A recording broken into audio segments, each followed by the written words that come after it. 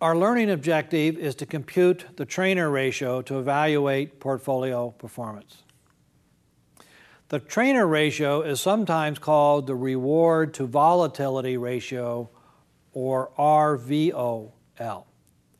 It's defined as the excess return, that is, the return on the portfolio minus the risk-free rate, divided by the beta coefficient for the portfolio.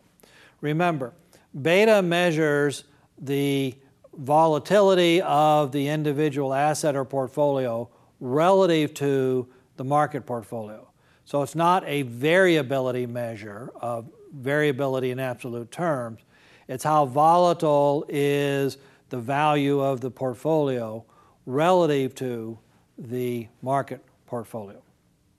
As a practice problem, suppose your client's portfolio's rate of return was 15%, the risk-free rate was 5%, and the portfolio's beta was 2. If the market portfolio yielded 12% over the same period, did your client's portfolio beat the market? To answer the question, you have to compute the Treynor ratio for both your client's portfolio and the market portfolio. For your client, the Treynor ratio is the 15% minus 5 divided by the beta of 2, and that turns out to be 5%. For the market portfolio, the Treynor index is the 12% return minus 5% risk-free, or 7%, divided by the beta of the market portfolio, which is 1, and that turns out, of course, to be 7. Now, assuming you're using a market portfolio where the beta is, by definition, 1, then the Treynor index for the market portfolio is simply the return on the market portfolio minus the risk-free rate.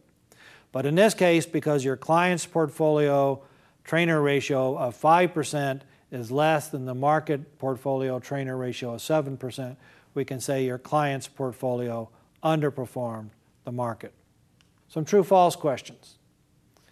The Treynor ratio looks at excess return relative to systematic risk. That one's true. Remember, the beta is a measure of systematic risk.